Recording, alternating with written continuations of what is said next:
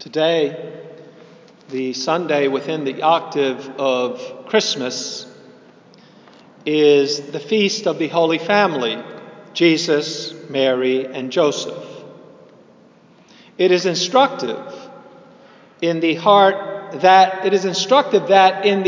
of the Christmas octave, the Church should celebrate the family, and not just any family, and not even every family, but the specific family of God in the world, Jesus Christ, with his mother, Saint Mary, ever virgin, and his father, his foster father, Saint Joseph.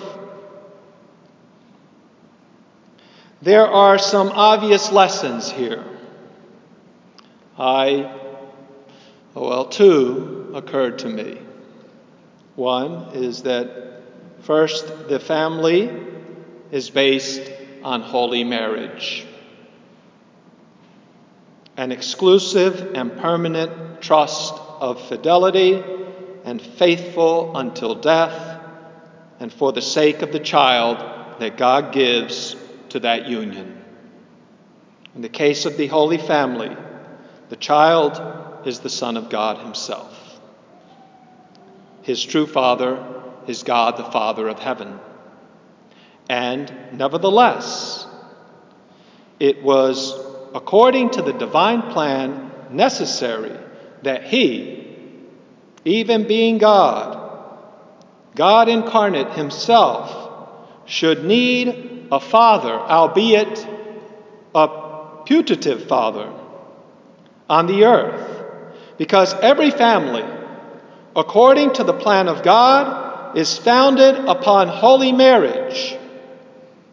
And when it's not founded on holy marriage, it is to the detriment of the family. One woman and one man, united for life by God, is the only solid foundation for the home and for the sake of the children. Another obvious instructive element of the Holy Family, an element which is unique to the Holy Family, is the divine and human value of chastity and virginity. Well, I should say that element is present in every family, necessarily, but it's present in a unique way in the Holy Family. Because no one in the Holy Family had sexual relations. The Blessed Virgin, and as I say that I almost blush, because I remember the night before my ordination, I was ordering some food for my family, and there was a Protestant man in the line and to order the food, and he and somehow it came up that I was going to be ordained a priest the next day, and he had something to say about it, and his question was about celibacy.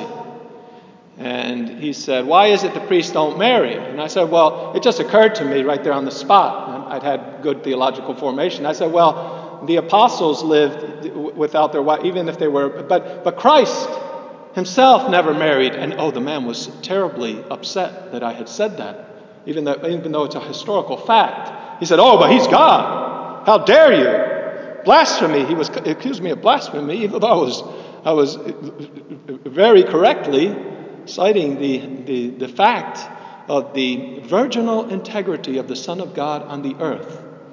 He never took a wife and lived in perpetual celibacy. Christ is a virgin in heaven, we could very rightly say. There's nothing dirty about that, nothing untoward.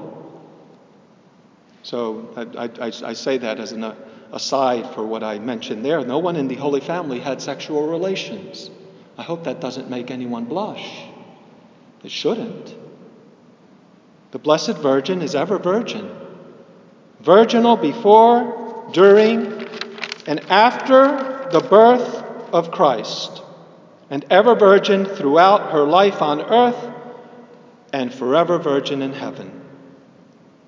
St. Joseph, her most chaste spouse, honored and defended the Blessed Virgin Mary's virginal integrity,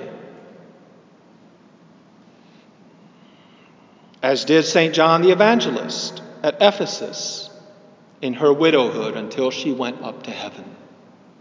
And Christ himself, as I said, lived and died and rose and ascended into heaven in perfect celibacy.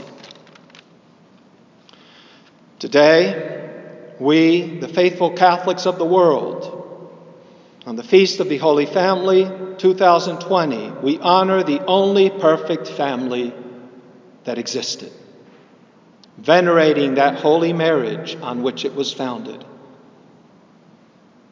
and Christ, and worshiping the Christ child as the source and model of all holy homes, that holy marriage and that holy child, and that Immaculate Mother. For the sanctity of holy marriage, which is the only sure security for holy families. Know it. Attacks against chastity are attacks against marriage. Read the Catechism of the Catholic Church. The sixth commandment, thou shalt not commit adultery. It's a beautiful exposition on the virtue of chastity and how every sin against chastity is a sin against holy marriage and against children and women especially. And it's the destruction of the family. Everyone, beginning with any indecency in our pockets today. Today, the indecency is in every pocket, destroying families left and right. Anyone who does not know that has his head in the sand. In our corrupt age, we are thoroughly in Sodom.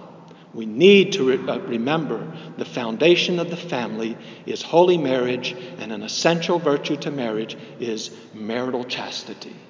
For every family, not just the Holy Family. Your family will be holy only if it's chaste. And therefore we rededicate ourselves, friends, on this joyful night to the virtue of chastity, the virtue of the Blessed Virgin, the virtue of St. Joseph the Chaste, and the virtue of the Holy Child Christ and the man Christ.